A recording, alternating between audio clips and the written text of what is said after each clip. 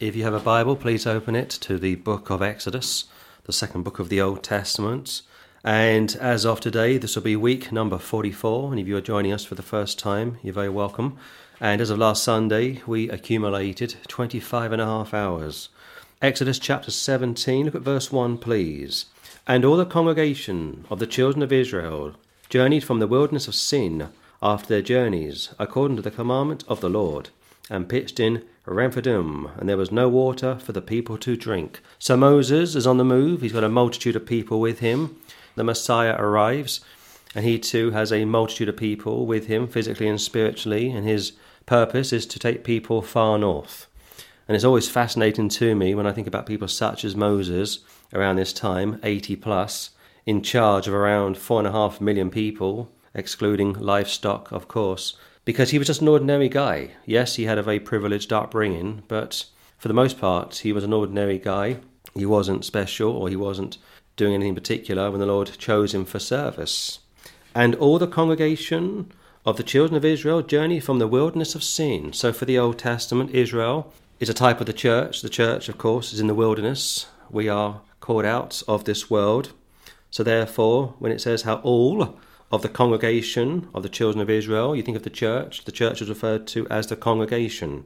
Journey travelled from the wilderness of Sin. They're on the move. And like I said last time, Sin, or the area called Sin, was barren. It was bleak. It was a sort of place where rookie soldiers, marines, sailors go to cut their teeth to really become experts in their field after their journeys, according to the commandment of the Lord. If you love me, keep my commandments.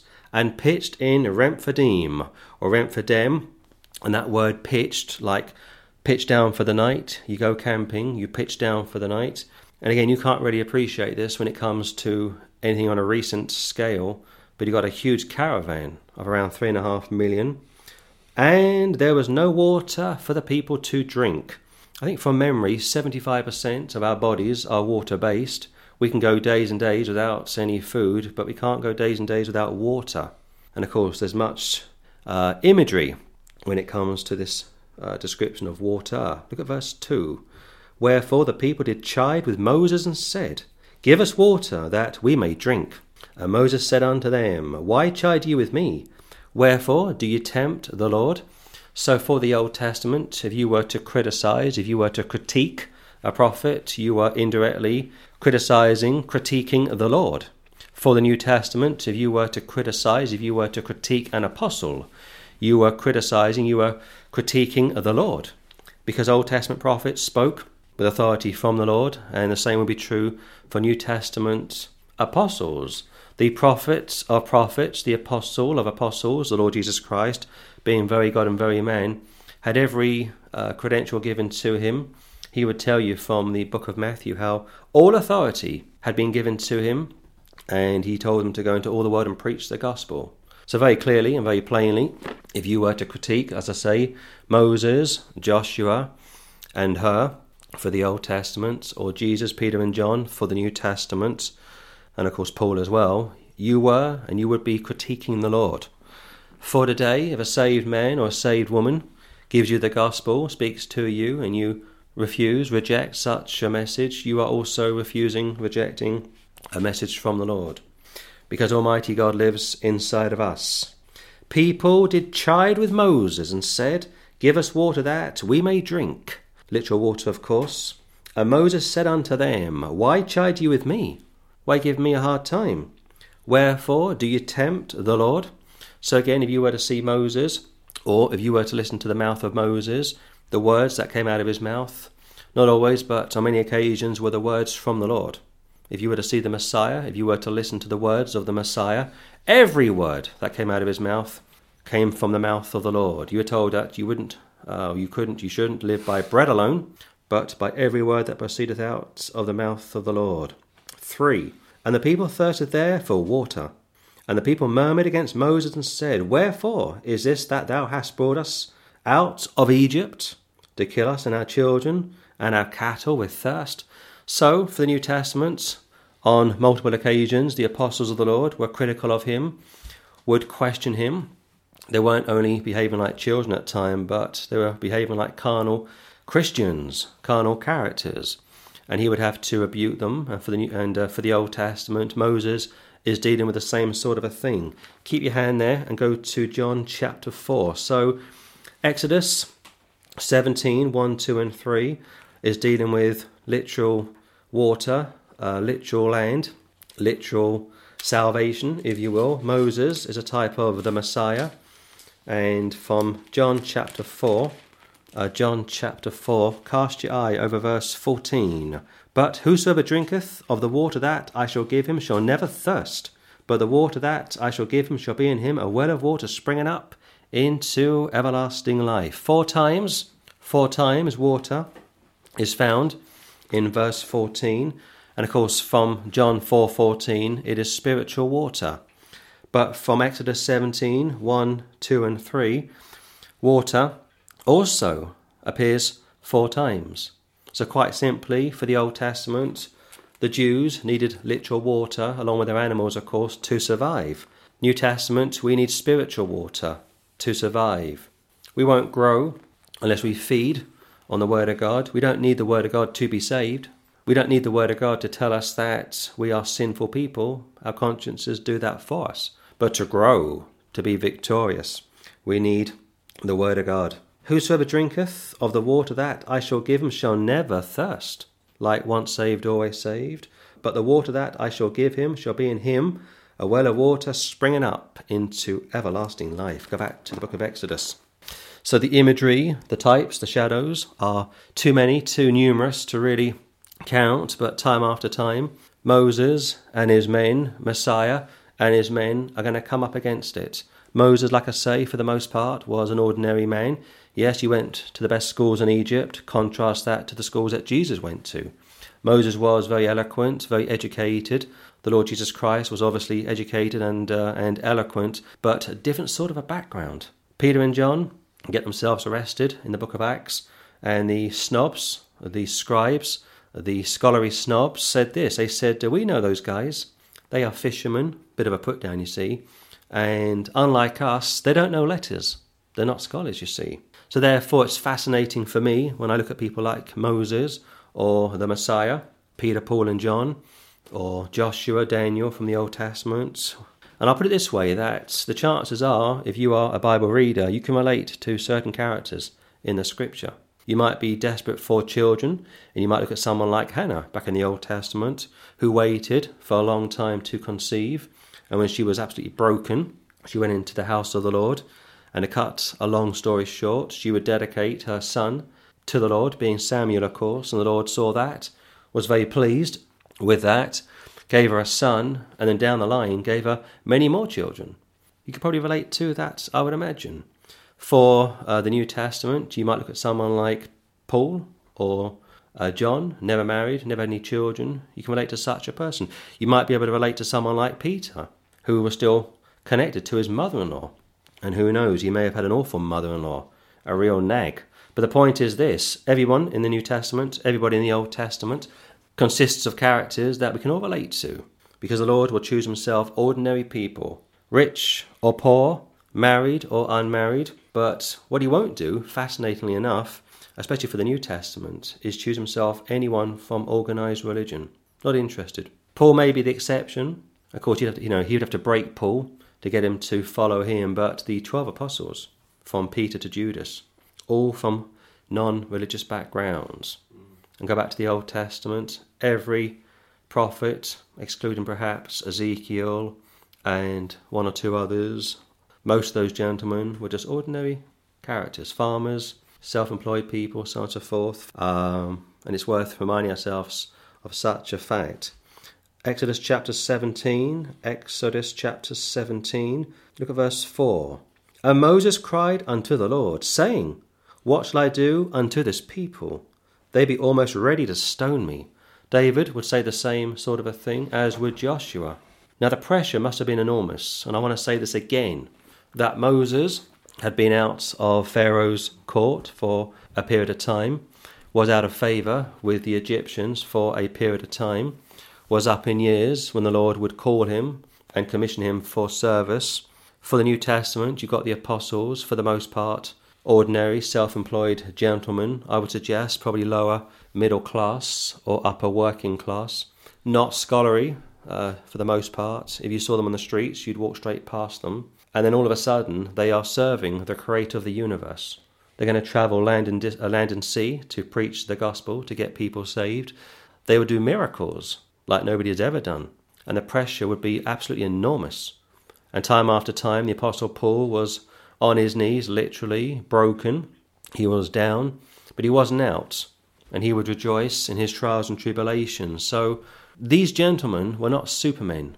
And the women in Scripture were not super women. Or Supergirl, I think it was. They weren't super people. They weren't celebrities. They weren't superhumans. They were ordinary men, ordinary women, with their failures, with their weaknesses. Only one man walked the face of the earth who was sinless and was able to overcome death, taste death for every man, go into the ground, and after 3 days, resurrect himself out of the tomb. You try and beat that sometime. You try and go into the ground. In fact, you allow yourself to be killed. You go into the ground, and after 3 days, you raise yourself up from the dead. You can't do it. When Muhammad died, some of his disciples thought that he would come up out of the ground. They thought that he would mirror the Messiah. Never happened. You go to Mecca today, he's buried, dead and buried, if he even existed, of course. Verse 5, And the Lord said unto Moses, Go on before the people, and take with thee of the elders of Israel, and thy rod, wherewith thou smotest the river.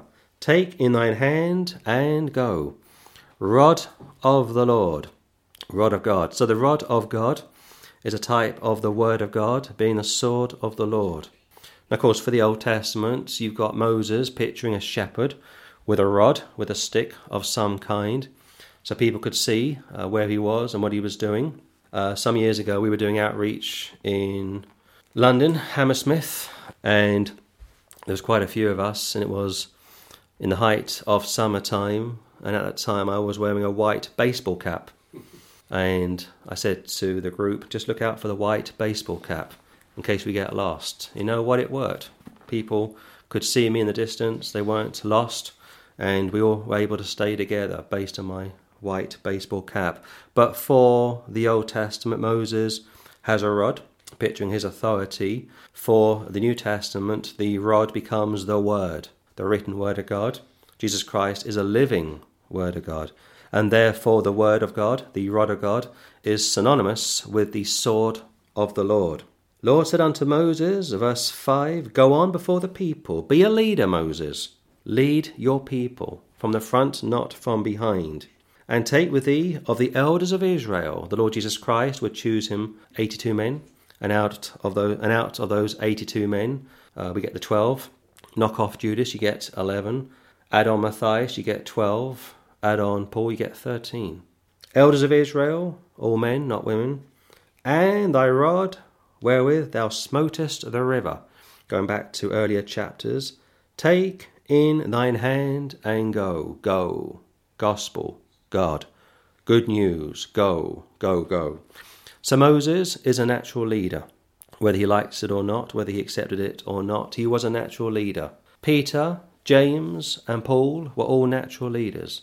Those three giants dominated the early church.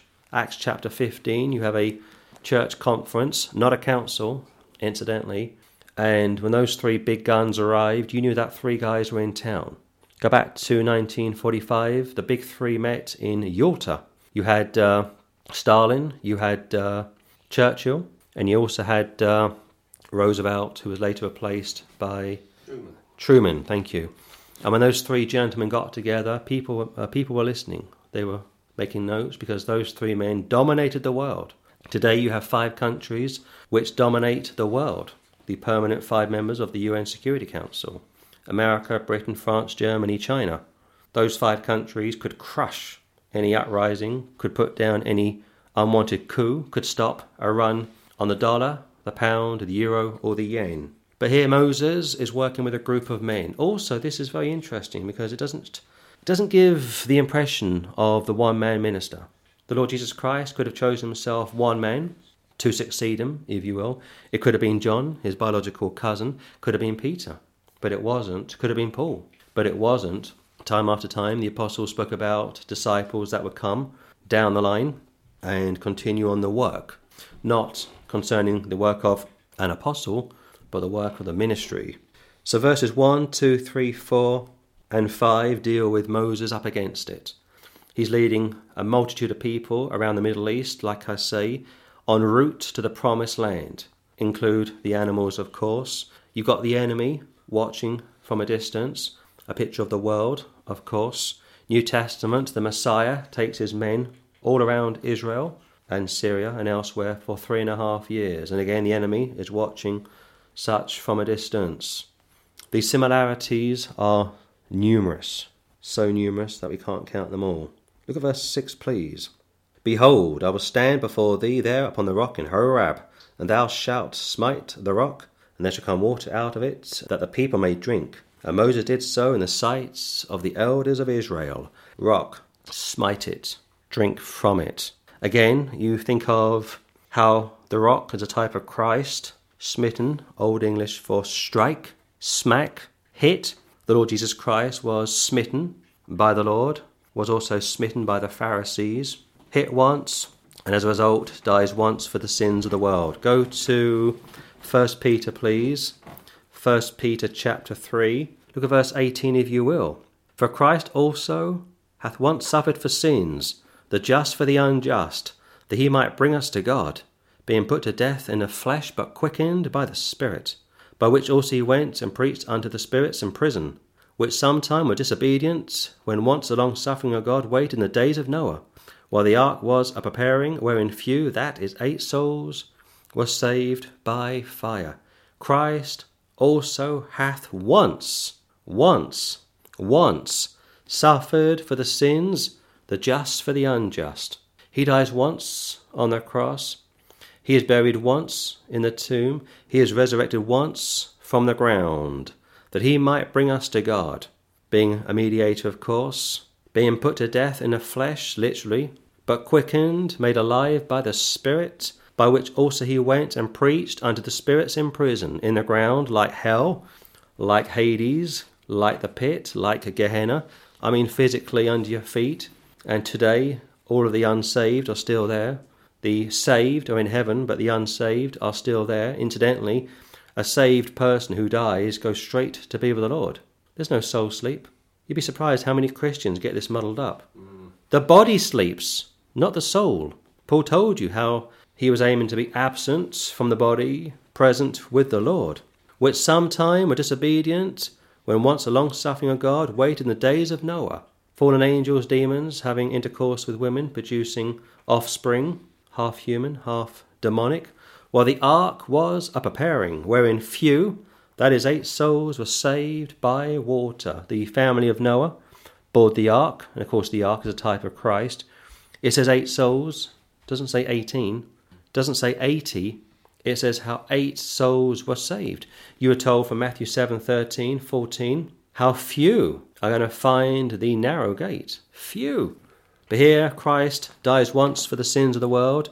Go back to the book of Exodus. So Moses was told to strike the rock, and the orders of the Lord, the commandments of the Lord, have to be followed to the letter. Going back to man shouldn't be living by bread alone, like physical stuff, but by every word that proceeds out of the mouth of the Lord. And you ask me, is it easy? No, it is incredibly difficult. Thou shalt smite the rock, middle part of verse 6. You will hit the rock, and there shall come water out of it, that the people may drink. And Moses did so in the sight of the elders of Israel. So one more time. The rock, Old Testament, is a type of Christ for the New Testament.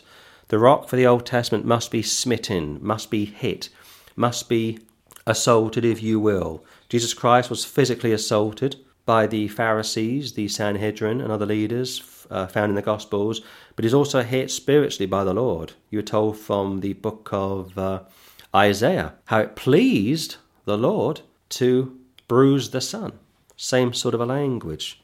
So therefore Christ dies once for the sins of the world. 1 Peter 3:18. Moses hits the rock once. Elsewhere in the book of Numbers, he'd be told to speak to the rock. And what does he do? He hits it twice.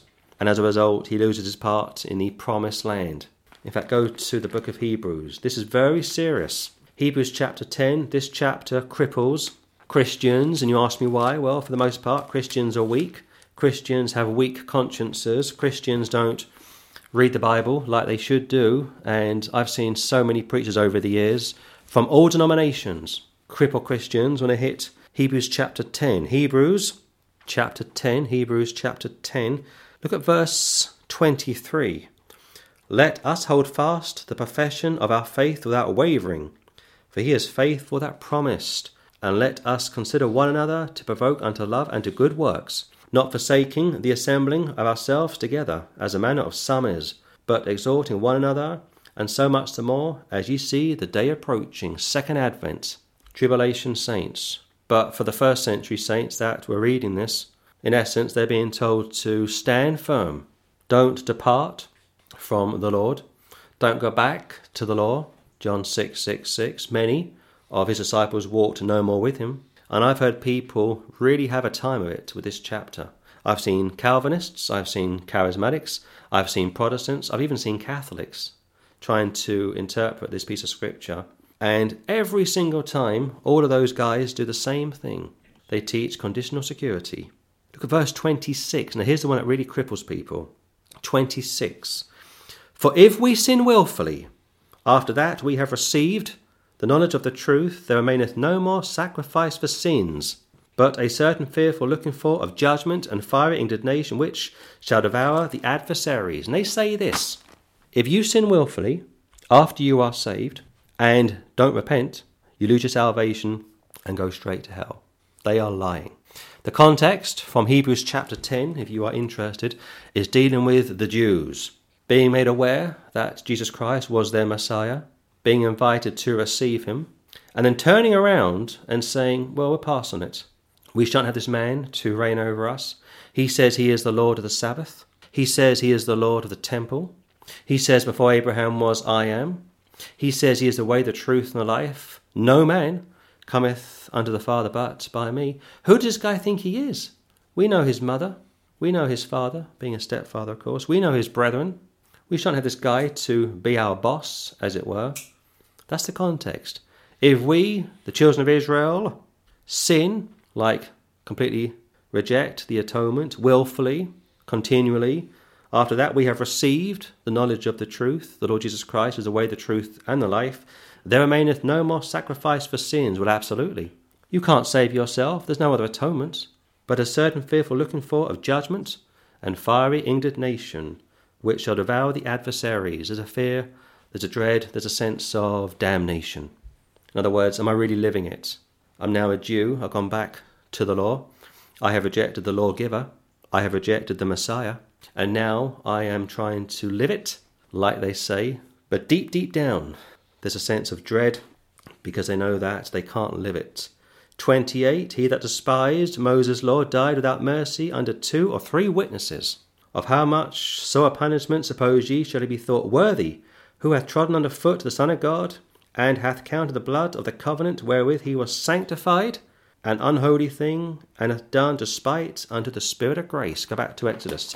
In a nutshell, what these verses are all teaching simply is how the rock in the Old Testament was to be hit once. Christ dies once.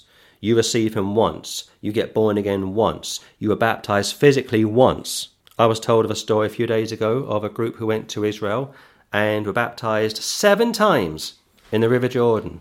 That's a joke. I went to Israel maybe 15 years ago or thereabouts.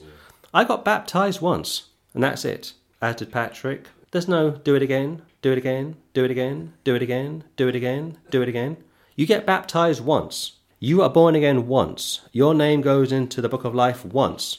You are predestinated to be conformed to the image of God once. You cross from death unto life once. Christ dies once. He is buried once. He tastes death for every man once. Now I say that because if you are a Roman Catholic, allow me to say this.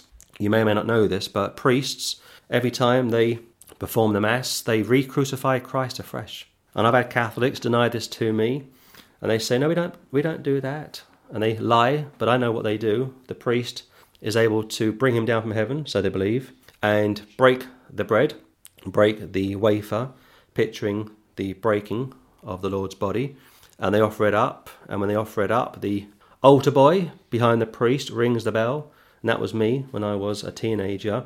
The priest then gives out the communion, and they all flock up to receive it. Sometimes they're really spiritual, really holy. They get the wine, being the blood of Christ. But the point is this: the priest is re-crucifying Christ afresh, and as a result is in violation of the Old Testament and the New Testament. And I'm going to suggest this, that the priest and priests that do this every time they go through their mass service cannot be redeemed, unless, of course, they repent. They are killing themselves spiritually, and they are killing their congregation spiritually as well. That is rank idolatry.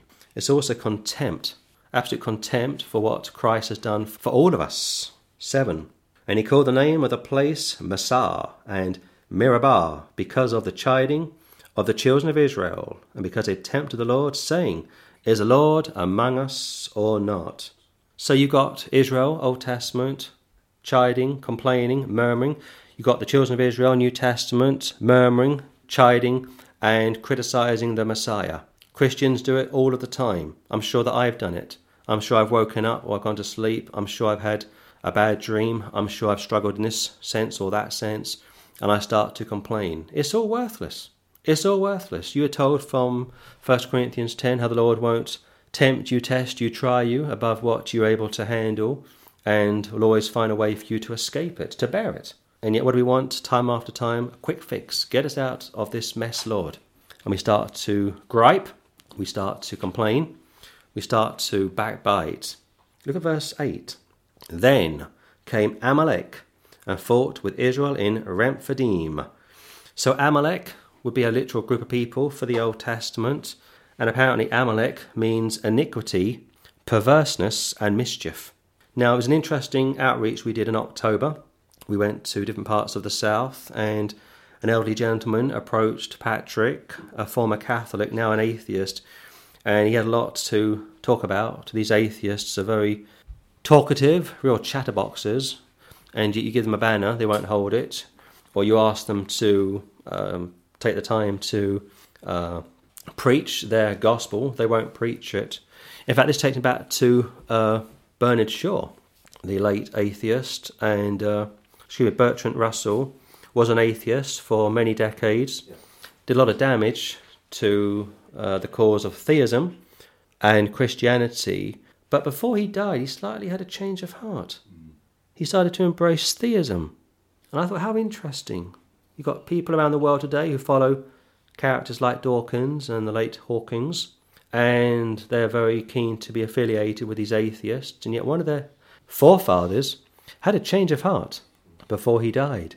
And I thought to myself, I wonder what his disciples would think had they known, if they knew that Bertrand Russell had crossed the street in a roundabout way.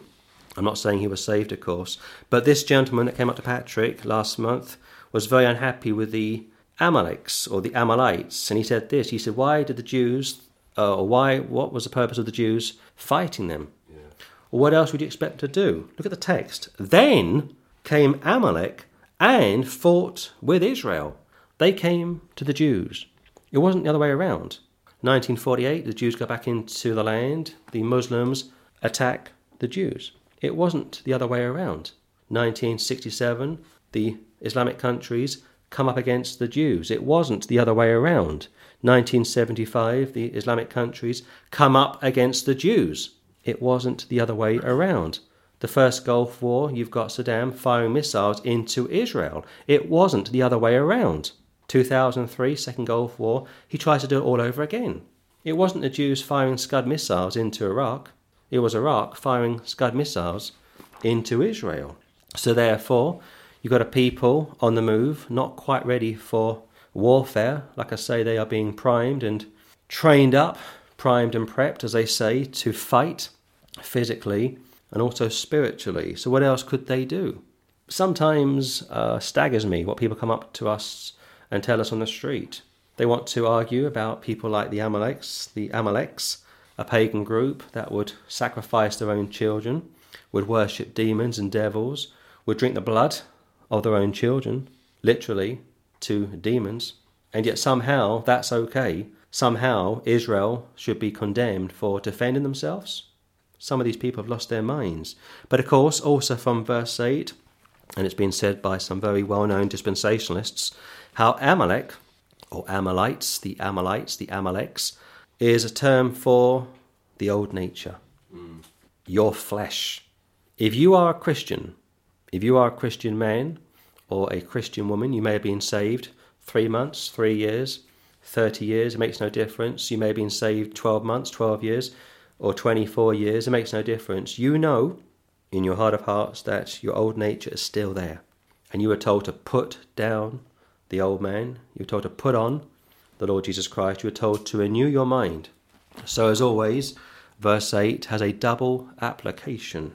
Then came Amalek, Gentile nation, bandits, barbarians, terrorists, may I suggest, and fought with Israel in Rephidim. And Moses said unto Joshua, choose us out men, and go out, fight with Amalek. Tomorrow I will stand on the top of the hill with a rod of God in mine hand. 10, you got Moses, you got Joshua. There's a call to go out to the top of the hill, rod of God in mine hand. Moses is going to lead the way. The Lord Jesus Christ said to be of good comfort, for I have overcome the world. Verse 10, and I'll close. So Joshua did as Moses had said to him, and fought with Amalek. And Moses, Aaron, and Hur went up to the top of the hill. Jesus takes Peter, Andrew, and John to the top of the hill. Moses takes Aaron and Hur, and also Joshua is found in verse 10, to the top of the hill. Top of the hill, transfiguration. Again, you can't miss it, can you? Moses, Messiah, Aaron, Hur, Joshua, Peter, James, John, top of the hill. And on one occasion, when the Lord goes up to a high point, the devil comes along and says, if you are the Son of God, throw yourself down. Let the angels of the Lord carry you and take care of you, so on and so forth. And he says, it is written, it is written, it is written, thou shalt not tempt the Lord thy God. So Joshua, meaning Jesus incidentally, and of course Joshua, another type of Jesus for the second advent. So Joshua, meaning Jesus, did as Moses, type of God the Father, had said to him. Everything that the Lord Jesus Christ said would come via the Father with the anointing of the Holy Ghost. Fought with Amalek. Jesus Christ would say how the devil comes, the prince of this world, the prince of the air, and he's got nothing on me, but plenty on you. And Joshua, Jesus, did as Moses, God the Father, had said to him, and fought with Amalek, the devil. And Moses, Aaron, and Hur went up to the top of the hill. So for the Old Testament, physical deliverance, physical fighting, physical deaths, in the millions, I'd imagine, by the time we get through the Old Testament. Or maybe I should revise it down to in the thousands. Second Advent, or just before the Second Advent, before the return of the Lord Jesus Christ, millions, and I mean millions, going into the billions, are going to be killed, thanks to the Antichrist. But for the Old Testament, physically fighting, physical fights, physical conflicts. New Testament, it is spiritual. So allow me to say this on our close. The rock, again, is a type of Christ. Hit the rock once, Old Testament. Christ dies once for the sins of the world. If you abuse that, if you try to push that beyond its meaning, you become guilty of contempt. And in the UK, if you are found guilty of contempt of court, you go to prison for anywhere up to, I think, 7 years. If you become guilty of contempt concerning Christ's atonement, you go to hell. Going back to Hebrews chapter 10, sinning willfully, and then disregarding the blood of the covenant, walking over the Son of God, trying to re-crucify him. On top of that, wanting to go back to the law and trying to be saved another way. And John 6:6 and also 1 John 2:19 should be read to get a clear reference to that. Hebrews 10:23 to 29 isn't speaking about anybody today. We've all sinned willfully. I have sinned willfully. You've sinned willfully. Don't kid yourself. But you are told to confess your sins, to remain in fellowship with the Lord, not to be saved again and again and again. The Amaleks, the Amalekites, were a wicked bunch of Gentiles. They would clash with Saul, and Saul was told to wipe out every man, woman and child. Of course, he failed to do so because such people were children of the devil. Perhaps their blood was tainted, going back to what you find over in Genesis 6:6. It's hard to say. Exodus 17:1-3, water literally literal water, H2O, is mentioned 4 times. From John 14:14, spiritual water is found 4 times. Again, the similarities are numerous. Verse 4, the rod produced blood out of water, which we read about some weeks ago from chapter 7. Verse 20, now it is going to produce water out of a rock. What do they say? You can't get blood out of a stone? Well, Christ certainly could. And finally, the rod of God, verse 9, is a type of the word of God, being the sword of the Lord for the New Testament. Joshua, again, is a type of Jesus. Joshua means Jesus. Jesus means Jehovah saves. Moses, in these verses, I will suggest, is a great picture of God the Father. Joshua is a great picture of God the Son. And the rod of God is a great picture of the Holy Ghost. And we'll close it there in verse 10 with Moses and co up on a hill, and pick it up next week from verse 11. Exodus chapter 17, please. Exodus chapter 17. Look at verse 11 again. And it came to pass, when Moses held up his hand, that Israel prevailed, and when he let down his hand, Amalek prevailed. So straight away you see the types and shadows. Moses is, of course, a type of the Messiah. The Messiah would say how he has overcome the world, so be of good cheer. At the same time, this will lead into our own walks with the Lord, our own relationships with the Lord. Came to pass, when Moses held up his hand, the Lord Jesus Christ would say, Father, into thy hands I commend my spirit, that Israel prevailed. For today we are Israel in a spiritual sense. And when he let down his hand, Amalek prevailed. So it's like this, really. If you are saved, you have 2 natures, old nature, new nature. And sooner or later, your old nature is going to rear its ugly head and cause you quite a shock.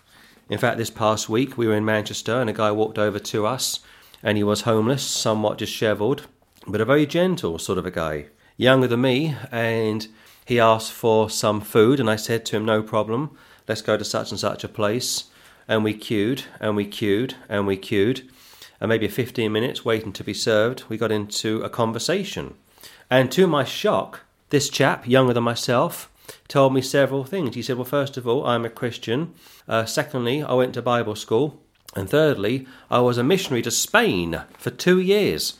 And I was shocked. I've been doing street work for almost 17 years, and I've never met a homeless missionary. On top of that, a missionary which went overseas, a missionary that spent 2 years at Bible school. And it turns out that his parents died, and as a result of that, and I am guessing this is what has taken place, he's gone back into his old way of life. I'm going to suggest this, that before he got saved, he was a drug addict, and with the death of his parents, it knocked him sideways. The trauma was too much for him, and he started to backslide. And he told me that he was able to get victory over drugs for 4.5 years, but something came along. Like I said, it could be the death of his parents, I don't know. And he never got over it, never healed from the trauma. And as a result, he's now a homeless drug addict on the streets of Manchester. On top of that, he's also an alcoholic. Look at verse 12. But Moses' hands were heavy, and they took a stone and put it under him, and he sat thereon. And Aaron and Hur stayed up his hands, the one on the one side and the other on the other side. And his hands were steady unto the going down of the sun. So from verse 6, we read about the rock. From verse 12, we are reading about the stone. The Lord Jesus Christ is, of course, the rock of all ages. And therefore, all of these terms, descriptions, rock, stone, denote Moses as a type of the Messiah. The Lord Jesus Christ will say to Simon Peter, upon this rock will I build my church. And of course, Simon Peter isn't a rock. He is a stone. He is a pebble. The church is built on the prophets and apostles, but Jesus Christ is the chief cornerstone himself. Going back to quite simply this, when you sin against God, only God himself can forgive you. If the Lord Jesus Christ wasn't God, he couldn't help you. Moses' hands were heavy, picturing his weakness as a man. The Lord Jesus Christ, as a man, was weak, was tired, was thirsty. As God, he was all sufficient, didn't need anyone to help him at any time. You were told from John chapter 2 that he knew what was in man and didn't need man to testify of him, do anything for him. And yet what do? We, on many occasions, try to help him out. It's like this. You go into a restaurant, you have a nice meal, and the bill comes in, and to your shock and horror, not only is it over £200, $200, 200 euros, 200 yen, but you've left your wallet at home. And there's a sign at the top or in the restaurant by the cash desk, no payment, you'll be arrested, in essence. And you start to panic. There's no way to deal with this problem. You can't wash up all night like you see in the old movies. And you start to panic, and they come over several times. Are you going to pay the bill now? It's £200, it's 200 euros, it's $200. I mean, pick your currency. You can't cover the bill. You've left your wallet at home, you're panicking, and they are wanting to phone the police. They want to have you prosecuted because as far as they are concerned, you've had a free meal. And right at the 11th hour, some kind chap steps up, whips out his credit card and says, I'll cover the costs for you. And you say, whoo, that was a close call. And he covers the bill for you. And then outside, you catch up with this very kind gentleman and you say to him, thank you so much, Mr. Such and Such, for covering our bill of around £200. There were several of us sitting at the dinner table having a nice meal. There wasn't a chance in the world that we could have covered it. And had you not stepped forward, we'd all be in prison right now. We'd be held overnight to appear at the magistrate's court the following morning.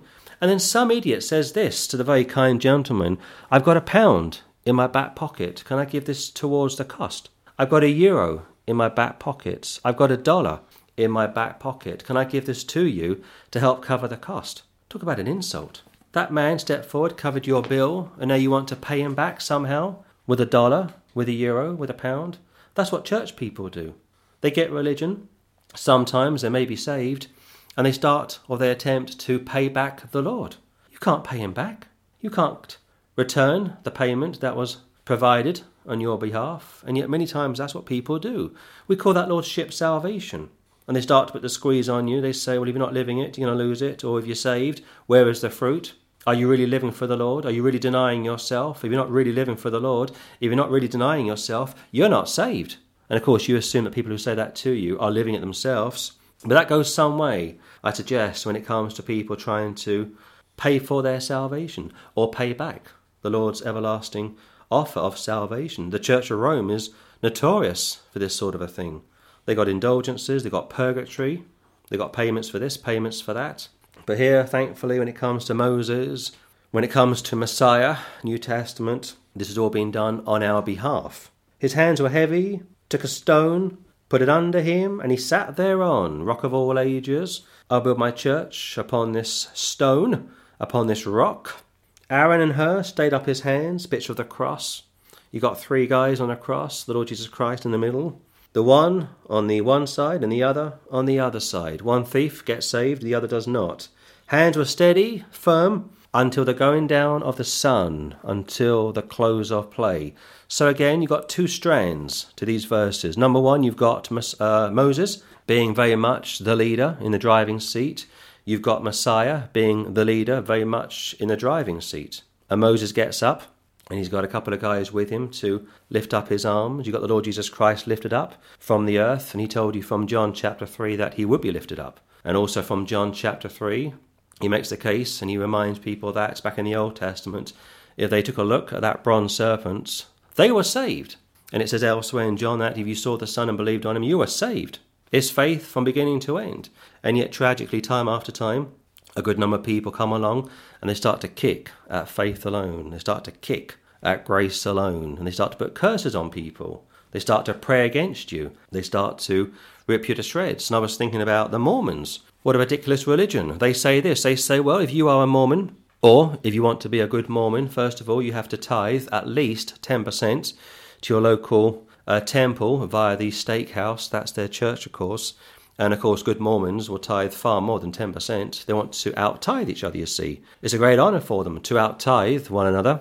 But here's the kick. Here's the joke. You've got these Mormons tithing 10, 15, 20%, and yet the vast majority of Mormons will never get to visit their temple, which they are paying for. Only the super-duper have access to the temple. And, of course, the goal of every Mormon is to become God-like. Well, thankfully, our temple is our own bodies. Our bodies are the temple of the Holy Ghost. We don't need to tithe 10, 15 or 20% to prop up a works-based system. Every church that I can think of, the vast majority of churches that I can think of, evangelical included, fundamental included, they expect you to tithe. And they will come around to your homes if you don't. And I've even seen churches online, and I've read articles online where the pastor will start to rebuke, chastise those that have been tight with their money. 13. And Joshua discomfited Amalek and his people with the edge of the sword. Keep your hand there and go to Revelation chapter 19. So you asked me this. You say, so that chap from Manchester this week, James, do you think he was saved? I do. And you say to me, but why is he a homeless man? Why is he taking drugs? Why is he an alcoholic? Didn't David say, I've been rich and I've been poor, and yet I've never seen the righteous beg bread? Well, that's absolutely so. But what about Luke 16:19-31? There was a beggar outside a rich man's house, covered with sores. He's got something wrong with his skin. And these two gentlemen die, the beggar and the rich man. They're both going to the ground. One is saved, one isn't. And to the shock of the Jews that heard that account, the rich man was lost, and the poor man, covered with sores, scars, was saved. Revelation chapter 19, look at 19. And I saw the beast, and the kings of the earth, and their armies gathered together to make war against him that sat on the horse, and against his army, second coming. And the beast was taken, and with him the false prophet that wrought miracles before him, that with which he deceived them that have received the mark of the beast, and them that worship the image. These both were cast alive into the lake of fire burning with brimstone, Antichrist and false prophet. And the remnant was slain with the sword of him that sat upon the horse, which sword proceedeth out of his mouth, and all the fowls were filled with their flesh. Messiah comes back on a horse. He's got a sword of the Lord, going back to the rod of God. And when he comes back, he's angry. He comes back as the son of David to rule and reign, the kingdom of heaven. And here he's going to deal with the remnants that are affiliated to false prophet, Antichrist, if you will, the remnant of the Amalekites. Go back to the book of Exodus. Exodus chapter 17, 13 again. And Joshua, meaning Jesus, discomfited Amalek, enemies of Israel, and for the future, enemies of Israel again, being the false prophets and the Antichrist, and his people, those that are affiliated to Antichrist and the false prophet, with the edge of the sword. So Joshua has a literal sword, Old Testament. Jesus, for now, has a spiritual sword, being the Word of God. Right now, he's not going around killing anybody at any time under any circumstances. But when he comes back, Revelation 19, and we just read it, he's got a literal sword and he's on a literal horse. So therefore, Joshua, Exodus 17, is a picture of Jesus, Revelation 19. Jesus comes back, he's going to fight. We come back with him, incidentally, on horses. Not necessarily to fight, although some think we will, but more likely to see what is going on. But again, 13, and Joshua discomfited Amalek and his people with the edge of the sword. You were told to put your flesh to death. You were told to crucify the old man. You were told to pick up your cross each and every day. You were told to renew your mind each and every day. Now, let me say this. When I think about that poor chap from Manchester, he told me he's from Leeds. He told me he's been in Manchester since January. And like I say, he's a drug addict. He's an alcoholic. He's homeless. He told me a few things. He said, well, 2 nights ago, I was trying to sleep, and these 2 gentlemen wearing suits and ties, of all things, came over to me in the early hours of the morning and stabbed me. And I said to him, they probably had come out of a nightclub, high on drugs, alcohol, who knows what, wanted to get a kick and decided to give you a good kicking. But the more I think about this chap, the more I'm convinced that what's probably happened is he was a drug addict, he got saved, went to Bible school, went to Spain, did 2 years missionary work, came back to England, his parents died. He couldn't handle it. He told me he's got siblings and they don't want to know him. I guess they perhaps blame him for his parents' death, who knows. And with the death of his parents, with his siblings disowning him, he couldn't handle it. And bit by bit, he started to backslide, and now he is homeless, begging on the streets, a drug addict, and an alcoholic. But I go back to Luke 16, 19-31, and I again remind you of the beggar, who was just that, a beggar, covered in scars, but he was saved. I'll give you one more reference, if you think of that account from Galatians chapter 5. Galatians chapter 5, you got, from memory, around 20 sins of the flesh, going back to crucify the old man, put on the new man. And from Galatians chapter 5, one of the sins that Paul speaks about is drug addiction. Now, why would he put that in there if a saved person couldn't become a drug addict? Not just the heavy stuff. You can be hooked on prescribed medication. I mean, we discussed this some weeks ago. In fact, it's some months ago now when we went through 2 Corinthians. So, yes, I'm going to say this, that as far as I'm concerned, it's quite possible that he is saved. I don't know this man, I only met him once. And it's quite possible that he's gone back into his old way of life. And if he doesn't get out of it, and if he remains a drunk and a drug addict, there's a chance he will lose his millennial inheritance. So these verses, once again, from Exodus chapter 17, have a twofold application. Number one, Moses is fighting on behalf of Israel. Messiah is fighting on behalf of the church.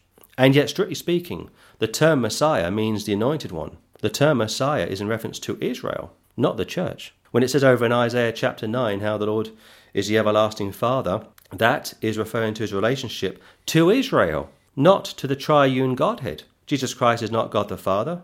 That's a dangerous heresy. But he's Israel's father. In the Gospels, on 2 occasions, the Lord would say to a Jewish woman and a Jewish man, son, daughter. And he would say to the apostles, children. And you see Jesus Christ is obviously offering himself as Israel's everlasting Father, not God the Father. The second strand of this, of course, is in reference to those of us which are saved, putting our flesh to death. It's as simple as that. Look at 11 again. And it came to pass, when Moses held up his hand, that Israel prevailed. And when he let down his hand, Amalek prevailed. Keep your hand there and go to 1 Timothy. So it's scripture with scripture. There's no other way to interpret the Bible. I know a good number of Christians today don't want to study the Bible anymore. They go on to YouTube and they watch their favourite preachers, or they go to churches, listen to their favourite pastors, and they very rarely question their pastors. And I'll say this as well, that people that go to church buildings on a regular basis or listen to their favourite evangelists on a regular basis will almost never scrutinise such gentlemen. And yet, if you are a typical YouTuber like myself, you are scrutinised. Nothing wrong with that, of course, but please be consistent. If you're going to scrutinise those of us which are online, scrutinise your pastors, scrutinise your evangelists. And if you are a Catholic, scrutinise your priests. 1 Timothy chapter 2, look at verse 8. I will therefore that men pray everywhere, lifting up holy hands without wrath and doubting. In the context, worship. In the context, get your hands up in the air, give the Lord praise and glory. You might want to say hallelujah, praise the Lord. You might want to get on your knees and raise up your hands and give him thanks for your salvation. Give him thanks for being able to open your mouth. It's always a great blessing for me, and also for Patrick, I know, when we go into the streets and speak to people. You never know who's going to come around that corner.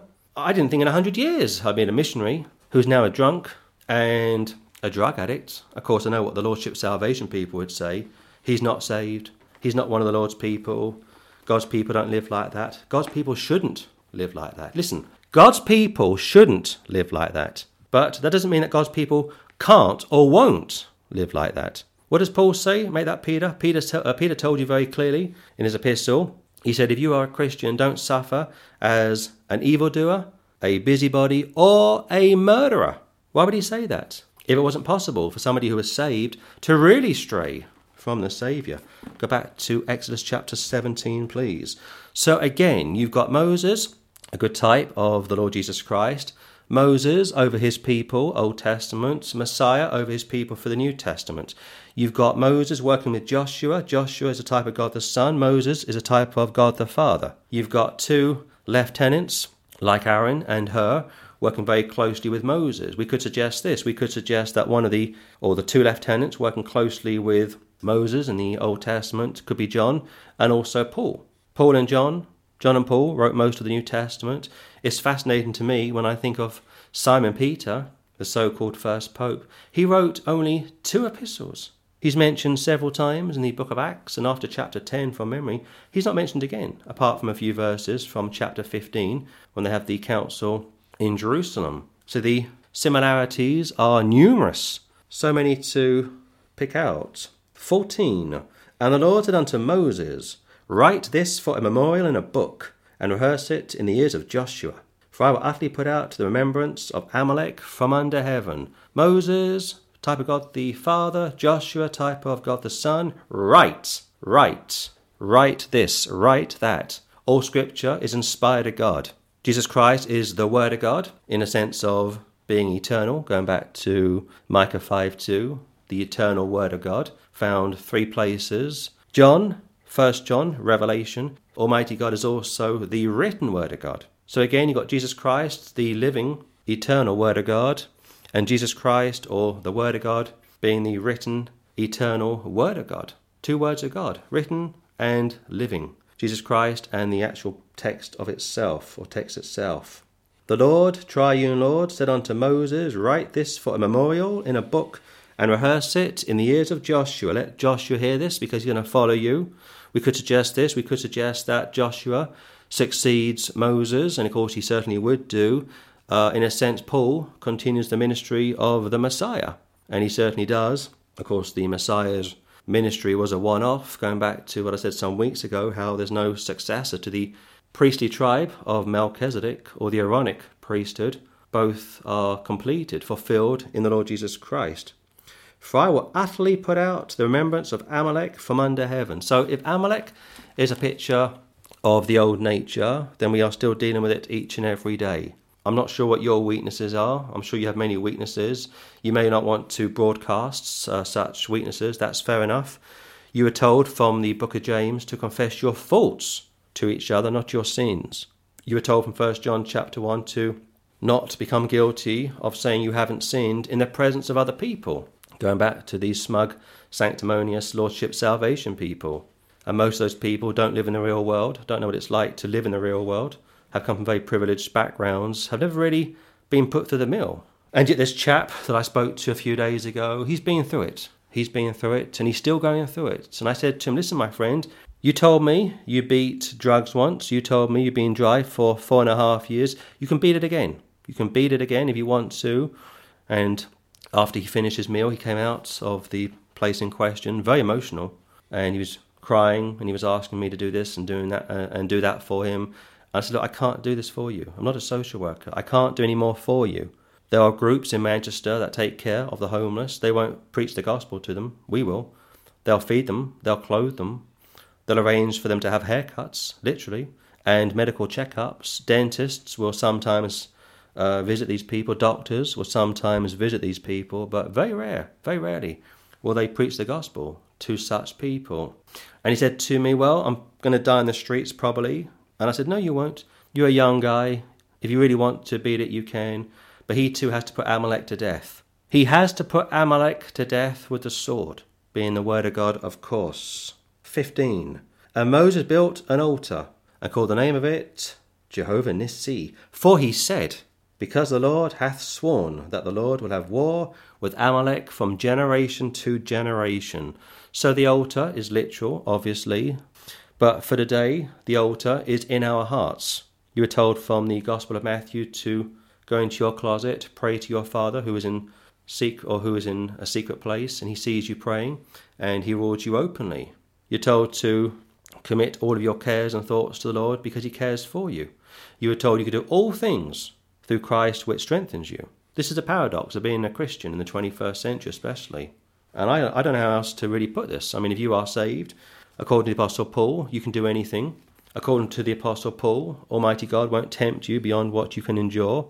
According to the Apostle Paul, he's going to give you everything that you possibly could need. And yet at the same time, you've got a chap like this out on his ear, struggling. You've got the beggar outside the house of the rich man. You've got Christians all over the world that have really gone through it and are going through it right now. You say, what's going on? Well, in a nutshell, they're not walking with the Lord. They've neglected their relationship, their walk with the Lord. They are saved, of course, but due to reasons that we don't always understand, they have succumbed to the flesh. So, 2 strands to the 17th chapter of the book of Exodus. You've got these personal battles, and you've got these priestly battles. You've got Messiah, you've got Moses, in a person of a priest, fighting our battles, going to the cross and back, overcoming death for us, going into the ground and setting captivity captive. Father, into thy hands I commit my spirit. It is finished. Behold, the Lamb of God that taketh away the sin of the world. Again, we call this substitutionary atonement, but behind every great battle that takes place on our behalf, Could be Moses, Old Testament, could be Messiah, New Testament. We have to also fight our own battles. We have to do this ourselves. We can't expect God to do everything for us. I gave you the text from 1 Timothy 2:8, how men should pray everywhere, lifting up their hands without wrath and doubting. Worship the Lord. Be victorious. Claim the crowns. Claim the victory. Paul told you from 1 Corinthians how the man of God should be temperate in all things. Because if you want to run a race, you want to be the first past the line, obviously. You don't want to be the third or the fourth or the fifth or the sixth. You want to come first. You want to pick up the final crown or the initial crown and become victorious. So allow me to say this, and I will close. Just 16 verses, but as always, loaded with a lot of symbolism. And when the Lord Jesus Christ returns, Revelation 19, he comes back like Joshua. In fact, here's a little thing you may want to consider. If you are looking to have a study sometime, take the time to read Joshua, the entire book of Joshua. Joshua will kill people left, right, and centre. Samuel would kill people left, right, and centre. In fact, Saul, Israel's first king, failed the Lord. He was told to wipe out every man, woman, and child. He failed to do that. And of course, you know what happened. Samuel, a true prophet of the Lord, put such people to death. When the Messiah comes back, Psalm 110, he too will kill those that follow the Antichrist and the false prophet.